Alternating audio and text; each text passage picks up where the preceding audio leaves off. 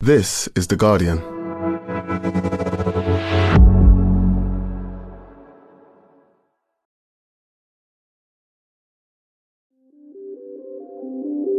"2022 was a bumper year for science, from smashing a spacecraft into an asteroid. 3, 2, 1. Oh my gosh. Oh wow. Taking a step forward in nuclear fusion. So that the fusion fuel stayed hot enough, dense enough, and round enough for long enough that it ignited, and it produced more energies than the lasers had deposited. To discovering the origins of the Black Death. So now we know for sure that the Black Death actually commenced in the region of Tian Shan around 1338, 1339. So that's a major discovery of my colleagues and myself. So what will this year bring? Could we get any closer to a universal flu vaccine? Watch landers touch down on the moon? Or even see MDMA approved for medicinal use? I'm The Guardian science editor Ian Sample, and today on Science Weekly we're taking a look at the stories we could all be talking about in 2023. Hannah Devlin, you're a Guardian science correspondent, so I'm so glad you're here to join me on this voyage into what we might see in the next 12 months. We're going to get onto space, biotechnology and AI. But first off, let's start with health, which is always on our minds in January. China is in the midst of a huge wave of COVID right now. What's going on? Yeah, China's in the middle of this huge wave of COVID, prompted by a U-turn in the country's long-held zero COVID policy. So it's throughout the pandemic having incredibly strict rules on testing and self-isolation, quarantine, which is all being relaxed very quickly.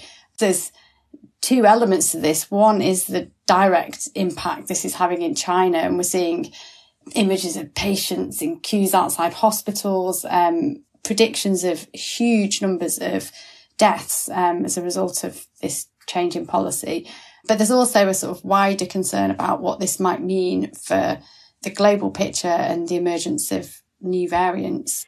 Yeah, I mean, it seems to me that the global public health community is really spooked by the paucity of data now coming out of China. I mean, because China's changed how it defines COVID deaths, you know, now a COVID death is reported only as a COVID death if that person has a respiratory illness and dies because of it. And doctors seem to be being discouraged from putting COVID on death certificates. So, you know, anyone who has another condition who dies because COVID exacerbates it is now really not coming through in the figures. And, you know, the effect's been dramatic. I mean, if you look in December, China reported only a dozen or so COVID deaths, but there was a UK data company coming up with some extraordinary figures. I mean, they thought that China was probably seeing more than 2 million cases a day and maybe nearly 15,000 COVID deaths per day.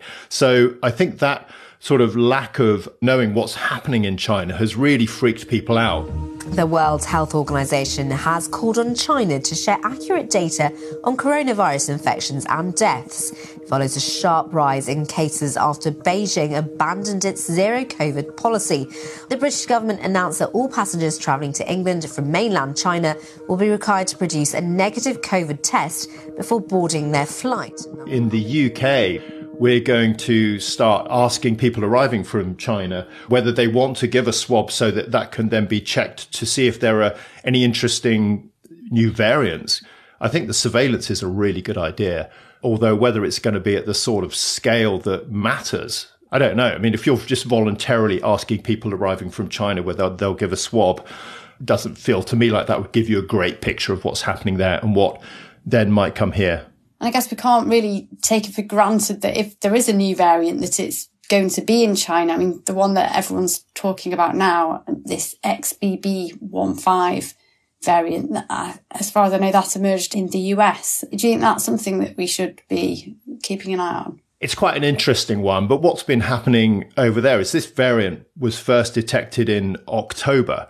It's now making up about 40% of all COVID infections in the US.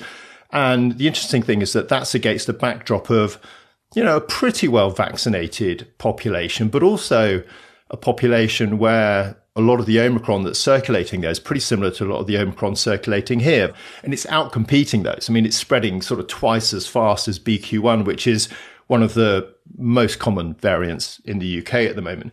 This one doesn't seem to cause any more severe disease. The really interesting thing about it is that it acquired a pretty tricky to acquire mutation, which allows it not only to evade a lot of the antibodies that you can get from vaccine or previous infection, it also helps the virus to bind pretty strongly to human cells, which makes it more infectious because it can sort of latch on more strongly.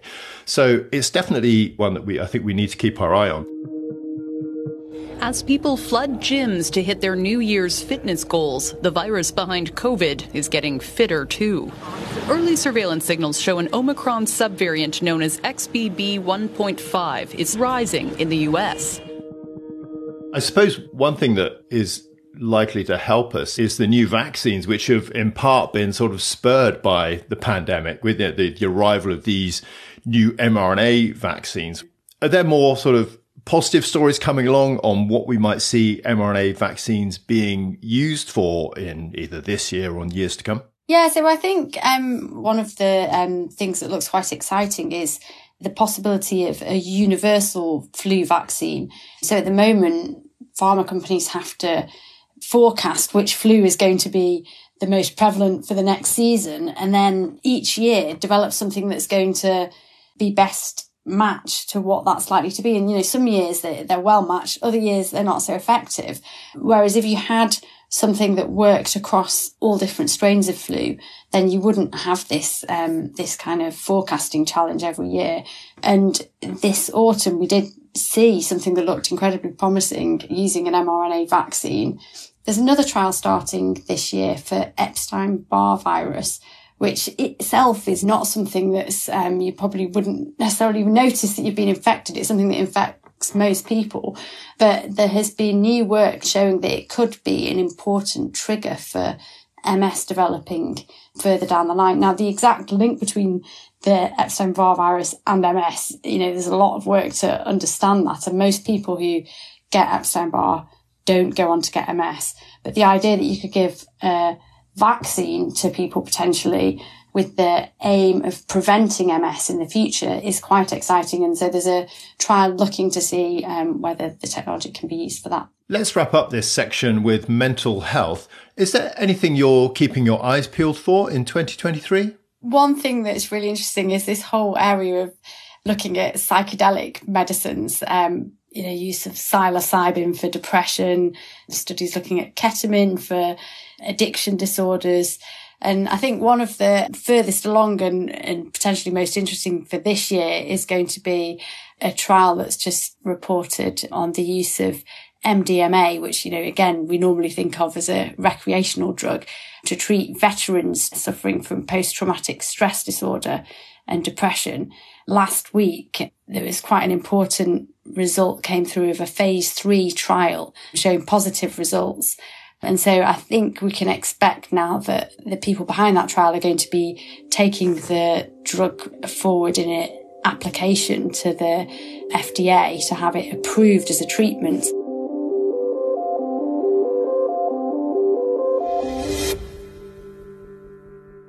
Hannah, it's time to launch off planet because 2023 has a fair few space stories in store for us. There's going to be a lot of hardware heading towards the moon this year, and they cover a whole range of missions. I think the classic will be India's space agency, which are going to attempt to put a lander and a rover into the highlands of the moon's south pole. That's probably going to happen around our summer.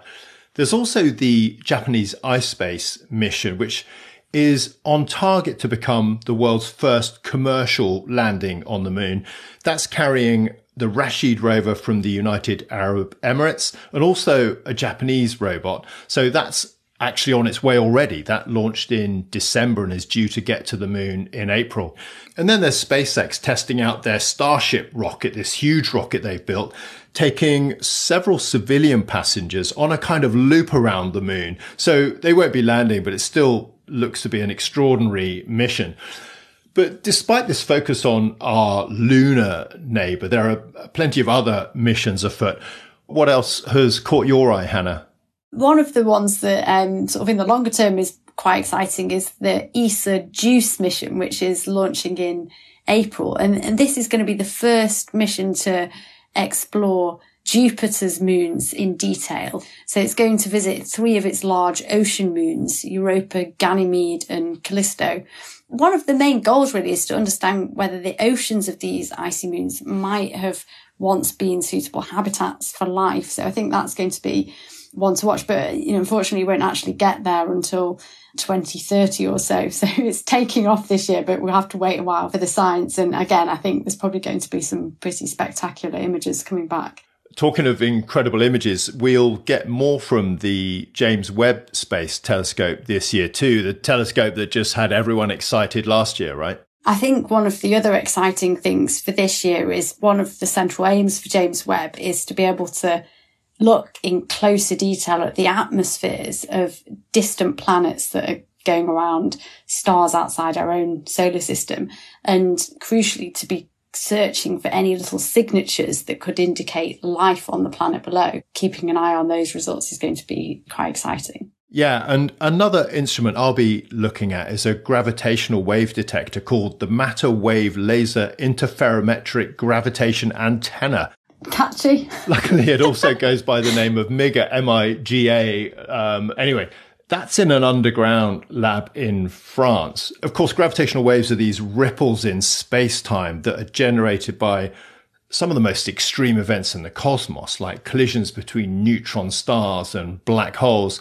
So this new detector is going to be super sensitive, and it's going to add to the gravitational wave detectors we already have to sort of improve this completely new view of the universe we are getting, looking at these ripples in space-time coming through and passing through the Earth, hopefully explaining some things that we just cannot get our heads around with any other types of technology yet. Yeah, no, I agree. That's going to be absolutely fascinating. And we've gone from gravitational wave astronomy being a thing where we just detect these single events to be looking at whole populations of black holes and gazing back into the very earliest period of the universe. So yeah, I agree that it's just going to be a fascinating field to watch developing over the next few years.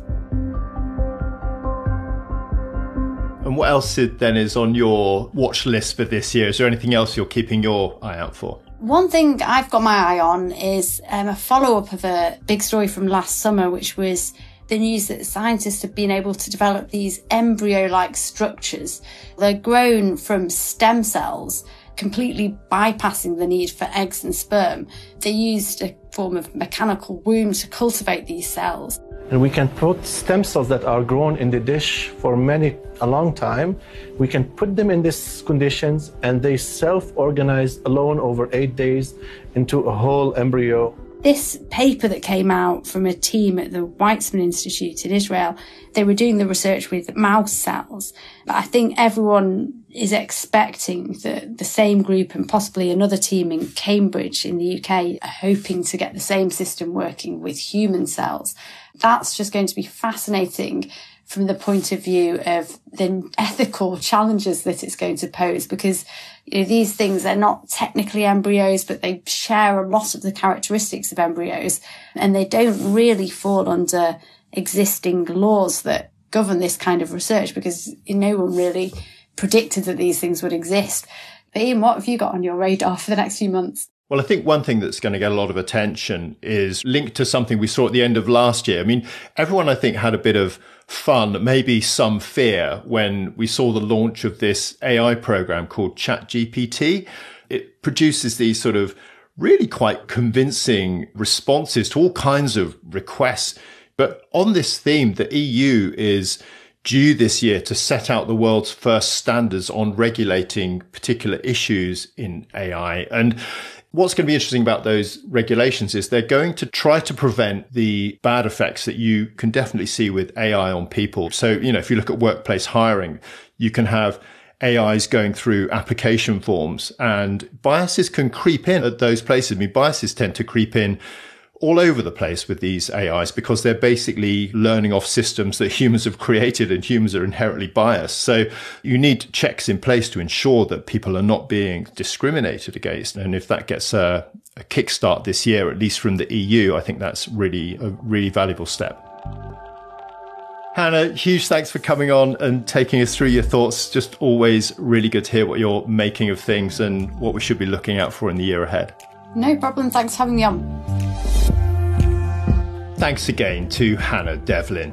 And that's it for today. The producer was Madeline Finlay. The sound design was by Joel Cox. And the executive producer was Ellie Bury. We'll be back on Thursday. See you then.